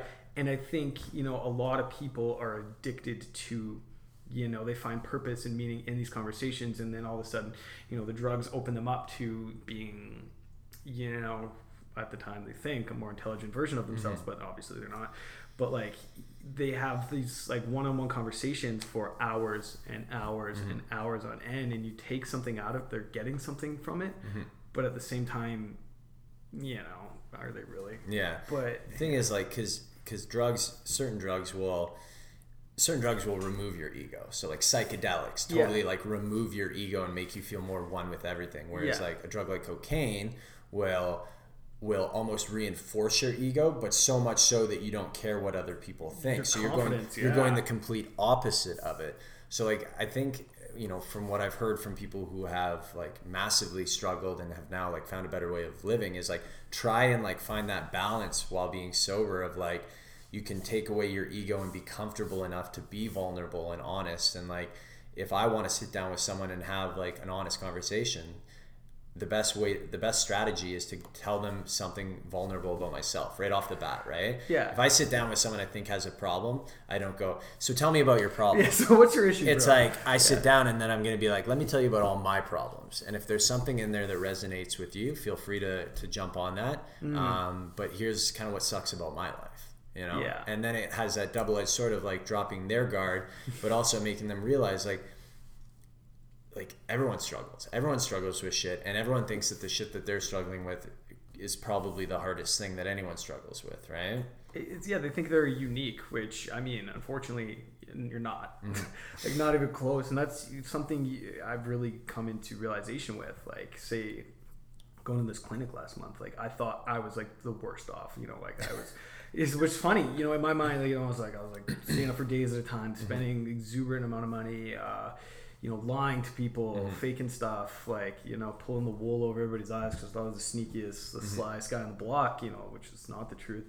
But I go there and, like, you know, you see, like, this place, they have professional athletes, they have professional musicians, they have guys who are high up in business. It was all guys, by the way, and, like, they're doing meth, like, they're doing heroin. And they're doing, their mental health is like, it's awful. You know, it's abysmal. Like they have nothing, they somehow have gotten to this level, and then they're like ruining it with all these other things. And then, you know, you, like you said, you talk to these people and they just, their presence and their stories just take your guard down, and you can all of a sudden connect and realize, you know, like, that's me in 10 years. And all of a sudden you're like, oh shit, like, I'm now doing something about it, which is, you know, a great pat on the stats, but getting there was, you know, a hard thing. So I mean, I think a lot of people have just a hard time opening up. Like, you and I are such social guys. Like, we'll just talk to, you know, a dog for an hour and a half. Like, you know, like, you know, mostly like, pets, but I'll whisper in their ear. Yeah. Mostly, yeah. But, you know,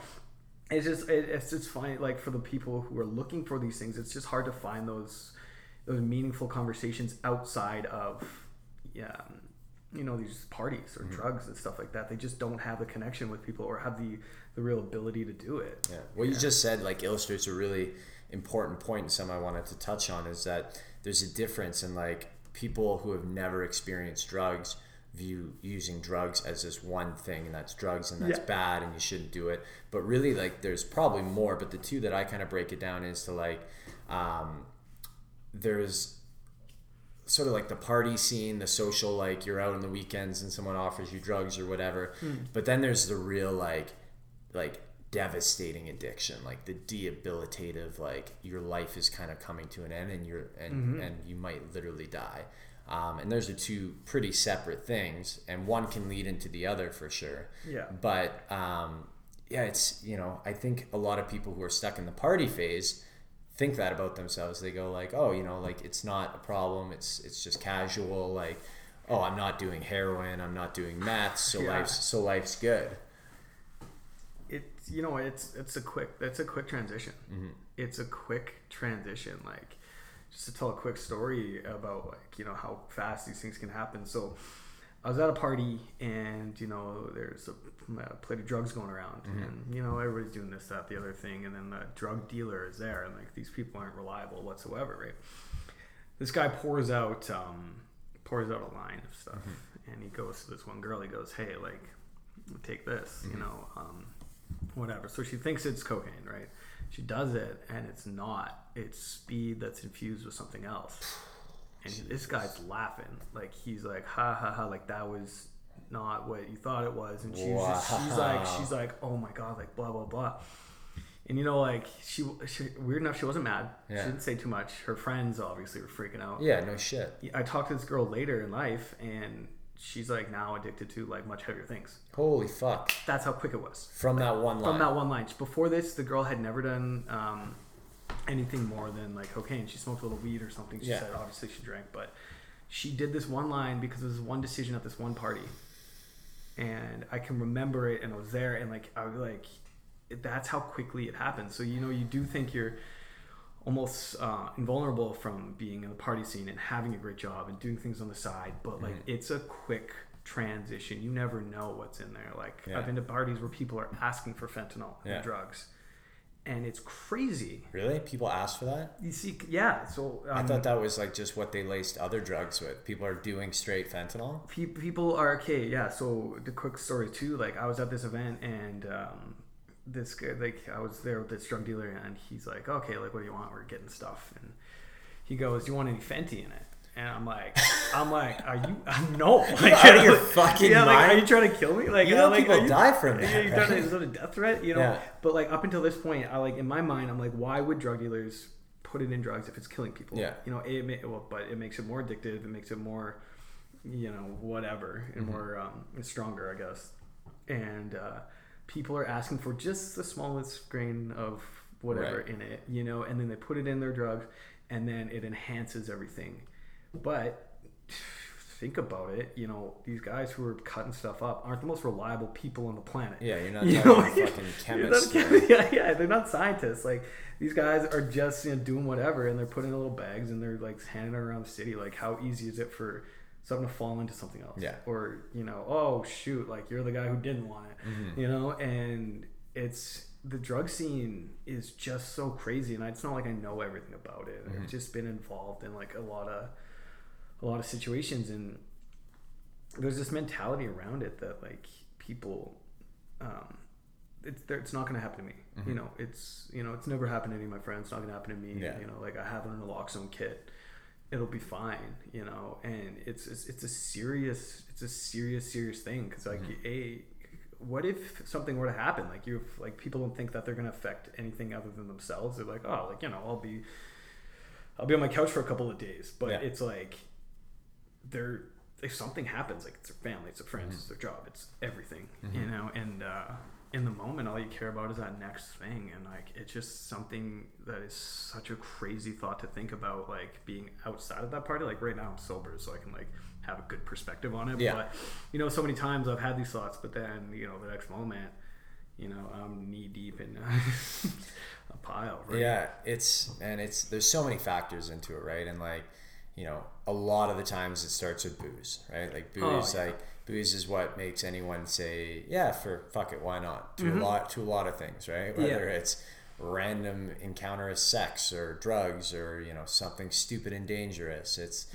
just like, that's usually where it starts. So like, yeah, I mean, and then of course, like, in a long time scope, it's like lying to people, right? Yeah. And like, what lying does is it warps the reality so that you think you're getting away with things, but you just keep digging yourself deeper and deeper. And like, there's a really interesting book on lying. It's called Lying by Sam Harris. Okay. And he talks about like the neurological, like psychological implications of lying. And it, like, firstly, like, when you don't lie, or when you lie, you have to not only remember who you lied to, did you tell them, and then you have to think of who do they know that I might have to verify that lie. So what it does, the more you lie, the more mental bandwidth it takes up, and the more stress it causes, because you have to think of all these things. Your brain is constantly going, whereas if you just don't lie, then there's never any thinking, because you're just telling the truth. If someone asks you what happened, you don't have to think, oh, how do I frame this, or what did I tell someone? You just go by your memory. Yeah. And so it's a much more stress-free way of living. But also too, like, if you're not going to lie to people, you have to hold yourself more accountable, because if you made the deal to not lie, then you have to own your actions.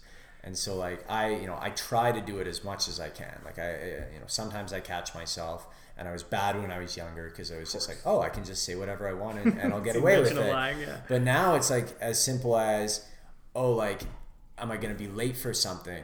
Like, am I going to spend an extra 10 minutes at the gym before I got to meet this person for coffee? Well, I can just say there was traffic or whatever. Yeah. But if I'm like, shit, I'm not going to lie, then I'm also like, well, I don't want to tell them, sorry, I'm late. I spent an extra 10 minutes working out, which implies that my time is more valuable than yours. So I'm like, well, fuck it. I guess I won't do this extra 10 minutes in the gym, right? Yeah. So it keeps you more accountable to other people and yourself by not lying. And I think that's such a fundamental thing. Like, and man, lying is just the worst.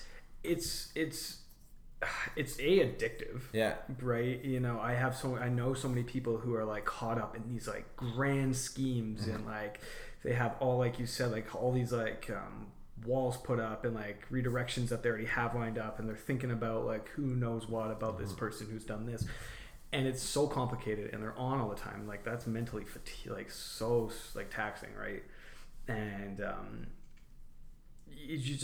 you just create like the worst atmosphere around yourself. And like the accountability of it, like you said, on a personal level, after I told my family these things, and I told them that I wasn't going to lie to them anymore, and I realized that I can tell them the truth, and that goes with a lot of other things. Like, doesn't matter what you're dealing with. Like, if you tell somebody the truth, now you can deal it with them, and if your relationship's strong enough, you're going to progress, right? And so now you're accountable all the time for it, whether it be drugs or drinking or what have you, just like poor lifestyles. So I can't even remember where I was going with this now. Well, it's so I did have a point. Yeah. Well, it'll come back to you, I'm Yeah. sure. Like, what's really fucked up too is, have you ever heard a friend lie to someone else and you know it's a Oh, lie, it's the and worst. you're like, they didn't lie to me, but now because I know they lie to other people, like I'm skeptical, right? Yeah. You're like, I don't know if I can trust you now. Mm-hmm. Like, and I don't know if it's gonna be a big lie or a little lie, but like, because I've seen that you are dishonest with other people, now I don't know where we stand, right? Yeah. A lot of people don't think like I mean, you know, in a good state of mind you think like that, but a lot of people just don't. Like, I've been to so many, say like an after party where people are like making up 20 lies so they can continue partying. Yeah. Right. And then all of a sudden, like, you know, like you said, like these people aren't reliable, obviously, because they're lying to all these other people. Mm-hmm. And then now you're in the room with this person, and then you're telling these like great stories and stuff. And what you think? Sorry, excuse me. What do you think are great stories? But like, they're probably a lie. Yeah, they're just fantasies made up in this drug-induced excitement, right? Like, yeah. you're willing to fudge the details, and Oh, make yourself sound a little cooler. Yeah. And like just waiting for your second to talk. Yeah. You know, yeah. it's hard though, because like, you know, embellishing a story here and there makes it, you know, a little bit more exciting, makes you a better storyteller. But at the same time, like, if you hold yourself to that honesty, you know, being honest, then it forces you to just like live a more interesting life. If you're like, I'm not gonna lie and make my story sound better, it's like, I guess I just gotta make better stories. Yeah, I gotta do it, right? Yeah. Yeah, exactly. Because I mean, most people aren't really that funny, if I'm No. being honest. And like, I'm terribly unfunny. I'm reading a book on comedy right now. Are you? Yeah, 'cause, Oh, God. like, not that I want to be a comedian, but I'm just like, it'd be nice to understand the fun. And like, my brain is so technical that I'm like, it'd be nice to understand the fundamentals of like a joke, a premise, a punchline, like understand delivery and dissonance and all that that's stuff. the least funny thing you can I do. know, it's so stupid. Making a joke a math problem Yeah. is like the least. That's how my comedic. brain works. I'm very procedural. I'm very like That's- technical. Yeah, yeah, that's wild. But yeah, I mean, I guess like the stories you tell define you afterwards too, right? Like, if you tell all these things, you have to be that person all of a sudden. Yeah. If you've lied and said, you know, like, I've gone through all these adventures and I've, you know, said all these things to this person, and like, say like, you know, you're talking like a lot of these things are just talking shit about people. That's how people bond, you know. All of a sudden you have to be a jerk, Yeah. you know, Yeah. because you've told these people that you Yeah, like psychological a confident congruence, right? person. Yeah. You're more likely to act in a way in which you've demonstrated clear behavior in that way in the past. Mm-hmm. It's hard for people to change. That's why it's so hard for people to get clean or like change their life, right? Yeah. And it doesn't happen overnight. Like, it takes like constant, conscientious effort, and also a goal in mind that's like more important than whatever it is that's been drawing you to that other lifestyle in the past. Yeah. I guess it's like trying to find your like purpose in what you're doing with like each interaction you're having, right?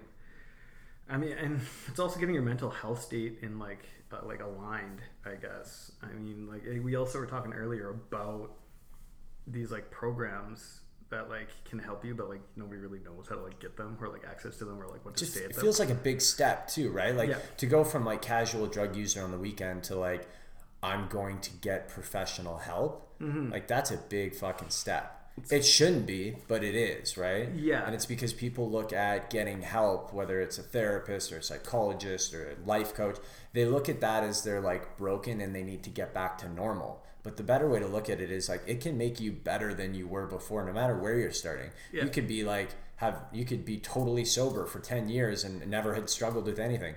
Going to one of those people is still going to probably make you a stronger, better person. Oh yeah, I mean, some of my most successful friends have like life coaches, Yeah. and you know, these people in their lives that make them better mentors or whatever. And it's like you said, you feel like you get this help already, and you're a failure in your own mind. That's the way I think about it. Like, you know, I've asked for help, and now, you know, I can't figure it out on my own. But like, we don't have the ability to like deal with these problems on our own. A lot of them, like, you know, we go to like still the fact of having like a therapist is still kind of a stigma. Right now, it's kind of like our generation's kind of making it cool.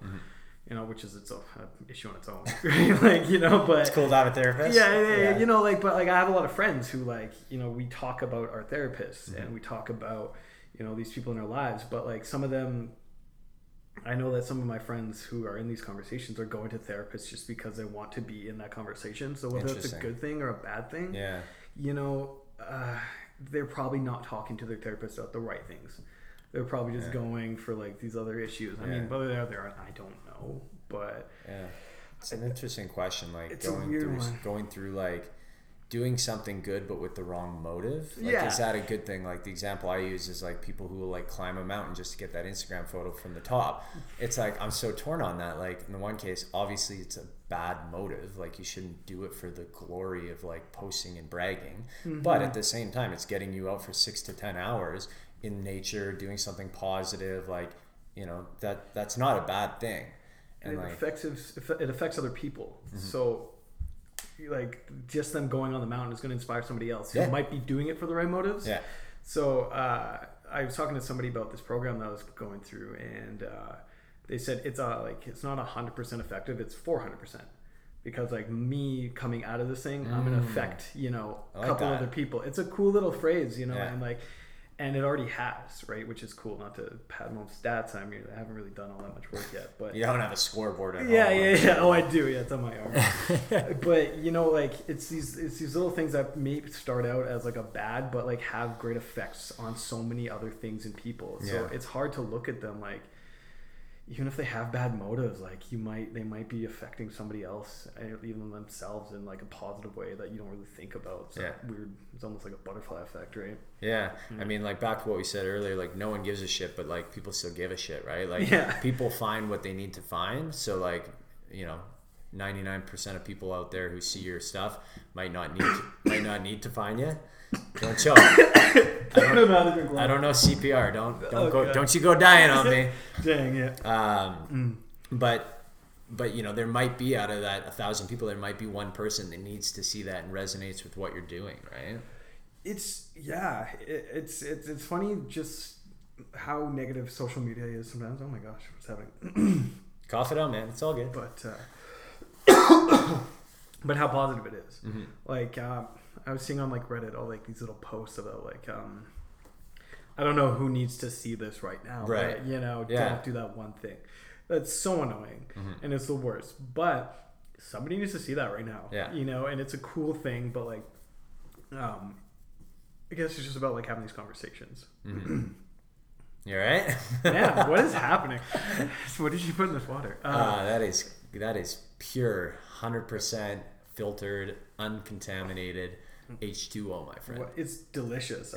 Maybe it's because I haven't been, you know, on the most sober train for a while. Like, what is this clear tasteless liquid? Vodka?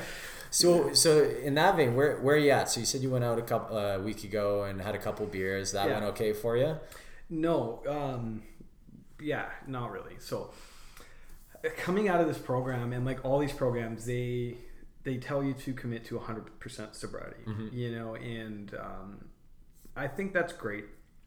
And I think that, you know, if you can do that and your lifestyle adheres for it, cool, do it. And I'm not making an excuse for myself, which, you know, really I am. But my plan was to come out of there, start like no drugs, and I'm cool with that. Yeah. And I'm fine with that, and I want to stick to that, and I think it's a good plan. On the alcohol level, you know, we did mention as well that, you know, it is, you know, a gateway to some poor decision making. I just really want to fit in with the people who can go out for a glass of wine with dinner. I want to fit in with the people who can, you know, have a couple beers at a game and then go home. And I want to be able to test myself, which is not also a good thing that they teach. I mean, I'm not preaching this, but I want to test myself to be able to find my limits and to keep myself in check. And like these little checks that I do, these are like part of the process of it. Going to Antarctica and having access to booze, not necessarily that much drugs, but there was drugs that I could have done down there. Yeah. But I didn't. But, you know, I need to have like, you know, these little tiny experiments that I'm successful with. This weekend, Saturday, you know, I went out, I had a couple too many drinks, and now it's finally in my mind that that's not okay. I've done the work. I've got people relying on me. I've got people looking towards me now as like an inspiration to make themselves better in just a little, like whether it be a big way, you know, whether somebody needs to go to rehab or somebody needs to have this conversation with your parents, your best friend. But like, I want to be that guy who now is, somebody that they looked for, like, towards to, be able to connect with. Like you said, like, I don't go, like, you want to be the guy who's reliable. I'm trying to be that guy.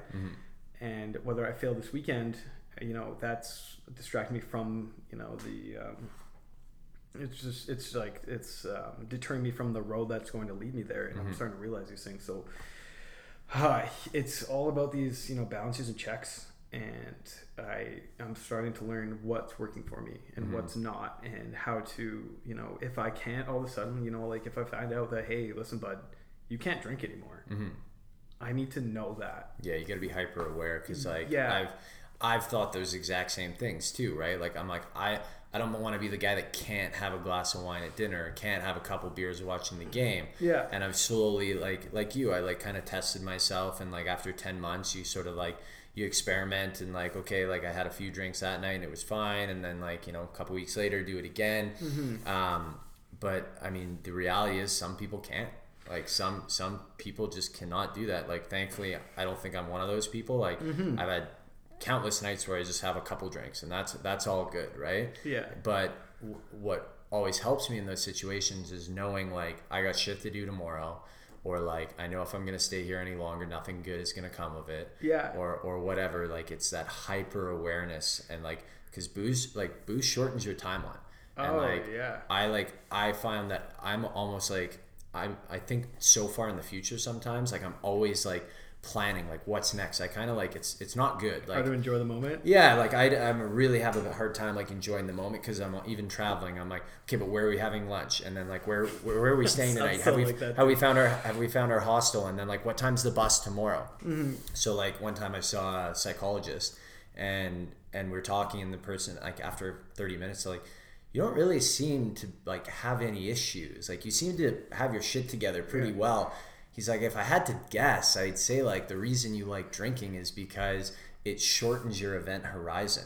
It allows you to just kind of like chill out and not think about what's going on. And I'm like, that makes so much goddamn sense, because like that is exactly what happens. I'm not thinking about tomorrow morning. I'm not thinking about Monday. It's just like, it's just in the moment. It's put your mind at ease. Yeah. And that's crazy. Like, it's incredible how like these psychologists, psychiatrists can just like, they're so well trained, and like it speaks to, not being able to deal with these things ourselves. Like we can't, we don't know enough to deal with these, like our mental health issues on our own. Like, and that's why we should seek professional help. Not saying everybody can, like it's quite expensive, but like, it's crazy how just now about it.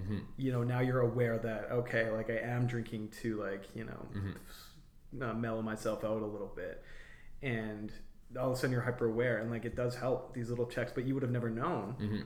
I would have never thought about that on my own, right? Yeah, like I got analyzed like the second I got to rehab, kind of the same situation. I'm telling about myself. I'm like, why are you here? Blah, blah, blah. And I'm like, yeah, I do stuff for like my charities, nonprofits, on a couple of boards. I work, 9 to 5 like everybody else. I'm super social. And then I do drugs in the evening. Right? And then, that's part of it. And he goes, well, you don't have any dopamine left. And I'm like, no, bud, listen, I'm the happiest guy in town. Like, I don't have that. Like, I get depressed here and there after I do drugs. I get anxiety. But he goes, no. You don't have any dopamine because you're not taking pleasure in anything you're doing outside of drugs. Right. So I was at like this high level all of the time. All of a sudden I'm at home. And then to get back up there, like, what else can I do?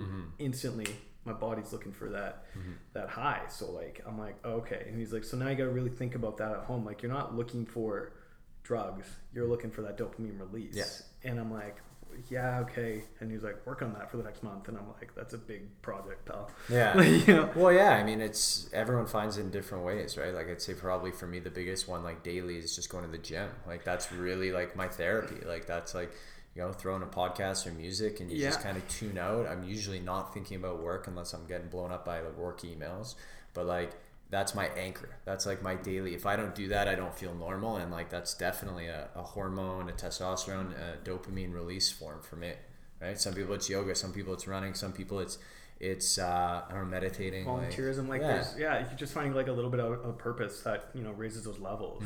And like I said, like it does sound kind of like lame and like preachy, and like I didn't always think of it this way. Like I don't like going to the gym. Mm-hmm. You know, I don't like doing a lot of these things, but like it changes your whole perspective once you find that one thing you do like doing. Like I really figured out, you know, I do like running and I do like a little bit of the gym, but like my whole like instead of partying Friday right after work, going to the gym for 2 hours, like I'm calm afterwards. You know, I want to eat. And then whether I go out for a beer or two, you know, like it's, you know, 4 hours later, so I'm not 10 beers deeper, you know. So it changes your whole your entire lifestyle, right? So. Here's what I noticed, because like obviously, like, well, not obviously, but in those 10 months I didn't drink, I still went out. Like I still went out with friends. Good on you. I had like the first couple months people were giving me a rough time. Like, oh come on, really? Like fuck off. The longer I got into it, the more people, it went from like fuck off, you're gonna drink, to like, how are you doing this? They're like, that's a superpower. They're impressed. Yeah. And like I found too, like there's a point in time in the night where it's like not even fun to be out anymore, because like if you're at the pint at 1 a.m. on a weekend, like as a sober person there, I look around and I'm trying to talk to people, but they're just like, huh, what? And literally, like you look around, people are not even really talking. They're just vibrating and like bouncing into each other and seemingly having a great time. So I realized, I'm like, oh, like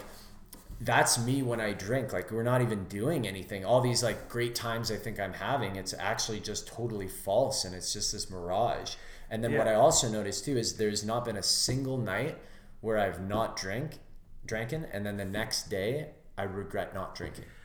Like there's, in the moment I'm always like, fuck, it'd be nice to drink when I'm out, you know, a couple, whatever. But the next morning, I've never had a morning where I regret not drinking. Ever. This is crazy. It's like somebody else said this to me recently. They said almost the exact same thing. And like you until you get over like your fear of missing out and your fear of, you know, not being at that party. But like it just all adds into exactly what you're saying. That party's not that great. Yeah. Maybe you're going home the next day, you're laughing with your buddies, and you know somebody slipped on the ice, and you know yard sailed, and you know it was a funny time. Like who really cares? Like do you need that gut laugh that bad? Yeah. What does that add to your life in the long run? Right? Nothing. Yeah. And you're waking up, and now you're going for coffee, and now you're doing all these things, and you know you finally be able to progress, and like also the money. Oh yeah! My God, the money! Yeah. I wish I would have added up how much I saved in that time. Oh, this is disgusting. That number, know, that I think about that constantly now, and not saying that I regret drinking every time. Like some of the best times I've had is with the boys and my buddies drinking and being on vacation and stuff. But like the money you spend on the extra shot, the money you spend on the extra line, the money you spend on the extra whatever you need at the time. It's paramount. Like it's huge. Not only like on yourself, but because you're drunk and you think you're a rock star. 20 shots for my friends here. We'll take it all. Like, and you're actually diminishing the night all of a sudden because you're getting like, I mean, it's probably 2 a.m. You're getting last call. You're buying 20 shots, and like all of a sudden, A, you're out money. B, now everybody's too like handcuffed to talk to each other. And it's just it's all bad. It's all bad. It's all That's bad. What it and there's tons of good. Like I mean, it's not like either of us are the epitome of like how it should be. No, we all got tons of work to do, right? Yeah, but it's just about really just self-realization and self-check. Yeah. Just check in with yourself, So what's your kind of goals and mission in the next like 6 months to a year? Like what are you looking to achieve? I mean, I want to get so over the last year I've lost trust with a lot of people who are the closest to me. My family, I lied and shattered my relationship with my parents and my sister. And I can't even think about it. Like it hurts. Devastating. It's devastating, man. It's crazy. So building those relationships back up, like even with my nonprofits and my other charities that I work with, I've become unreliable. So I want to build that again. And, I want to, the overall goal of it is to become somebody who's come not out like a phoenix, but like, kind of rising out of the ashes a little bit, this year is my year for Heal Yeg, and like I want to be somebody who's been in there and people can relate to me because like I think I'm a pretty relatable guy. So I can, try to be that person that, hey, I was, one of like the younger, higher professionals in the city at my age, when I was doing all these things, I still had problems. Yeah. I made the right decisions, and now I'm this other person. So I want to have a story of success so other people can take whatever they can from it. It doesn't have to be the overall goal of it, but like just those little things, like, because I mean, I've been through it all. I've been in drug dens. I've been, you know, driving in high and cops have pulled me over. I've been so low, but it's just, it takes a conversation to change it. Yeah. Talk to anybody, and then, you know, it's amazing what can come on from it. So really for the year, I just want to be that person who people are now looking towards, like, Ev, how are you doing? I'm not drinking for the month because of you, and it's not because of me, maybe because of this conversation we're having, or, you know, the conversations that I have with them later. But like, it's just these little steps that we need to be taking as like a team and a collective in our cities to make it better. So it's accountability for sure. And like, it seems, I've been there too at the start of like a seemingly like 12-month stint of not drinking, and I'm like, this seems insurmountable. But like, you have to look at it as an opportunity, right? Like the best championship stories, like the best stories are always the ones where people came from as low as they could be to achieve as high as they can be, right? Like no one looks at some like fucking Wall Street broker who like grew up in a rich family, went to a private, Harvard or Stanford or someone, and then ended up being this multi-billionaire. No one looks at that as a great story. It's kind of interesting, but like a Danny Trejo, for example, like someone who literally was doing heroin at 12, who went to jail for 10 years for armed robbery, who got clean, got sober, and ended up being one of the most celebrated and hardest working actors in Hollywood, who's been sober over 40 years. There's a fucking story, right? Like that's a tale. So anyone who's feeling down because they're in a shitty place in life, or they're feeling guilty or resentful towards themselves for those bad actions and behaviors, got to look at that as the best opportunity you have to make such a drastic change and difference. It's just, it's your next decision. It's always the next decision that should be the right one. And you think about whether, again, like the next drink, make the decision not to have the next drink, the next bag that you buy, the next, event that you don't go to, the next lie that you have. Make that next decision the one that is actually your comeback story, right? Because like, I mean, it's impossible to think about, but everybody should be striving for a person, like a version of themselves that's better. And if you're not, then you really need to have a conversation. The best little tactic strategy I ever heard on that was from Terry Crews, who's talking about, how to be a better person, or how to be more X, Y, or Z, whether it's be more honest or be more loving or empathetic or whatever it is. Start, instead of like just trying to force yourself into that, ask yourself, like almost objectively from a third person, like how would a loving person act in this situation? And think about that, and then just act that way. How would a caring or thoughtful or an empathetic person act? How would an honest person act in this situation? It takes you a little bit outside yourself and gives more clarity, right? Because we get so wrapped up in our own thoughts and little biases and little lies we tell ourselves in our head. But if you pull back and ask objectively what that action is, it's much easier to put that into place. A great little Terry Crews is the man. Man, he's awesome, and he's had his struggles too, like we all do. Of course, So. Cool, man. Well, Ev, I appreciate this. This has been awesome. It's been fun, dude. This has been an hour longer than they normally are, which is great. I love it. How long has it been? An hour 50 minutes. Oh my god! I know, it flies right by in the studio here. It's crazy. I'll link everyone in the show notes to your charities, your Rotary Club, anything you want to send me to put on the link. Sure. Anywhere else you want to send people, or one last kind of message for the listeners? Nowhere I need to send anybody specifically, but like if you are dealing with any sort of mental health, if you're dealing with anything, 211 and 811 are the best links you can do. Like you just phone these numbers, go online, and they have all the programs and initiatives that you can imagine. And do the work. Just get to it. Yeah. And the conversations are amazing too, right? Like even at the start of this, you're like, all right, I'm going to get into it. And now here we are an hour later where we're just like fucking bullshitting and like talking about this like there's no stigma or no problem around it too. And I think that initial step to like have the courage to be vulnerable, like that's so important. So I appreciate you doing that, man. Honestly, it's been great. I'm super glad you reached out, and and I'm here, and you're here for anyone who wants to give a shout out or call at any time and just muck it up. You know it. I appreciate it. Have a good one. See ya. Thanks everyone for tuning into the show, and a massive thank you to Evan for agreeing to come on and share his story and his experience. I know that's not easy to do. Next time you see him out and about, you guys better give him a big ass hug, because he deserves it for that bravery and courage he showed in having this chat and wanting to share it with all of you. Really hope that there's something in there that everyone can kind of attach to, and if you need to hear it, I hope you heard it. This episode of City Champions is brought to you by InVentures, the chance to connect with the best and brightest in global innovation.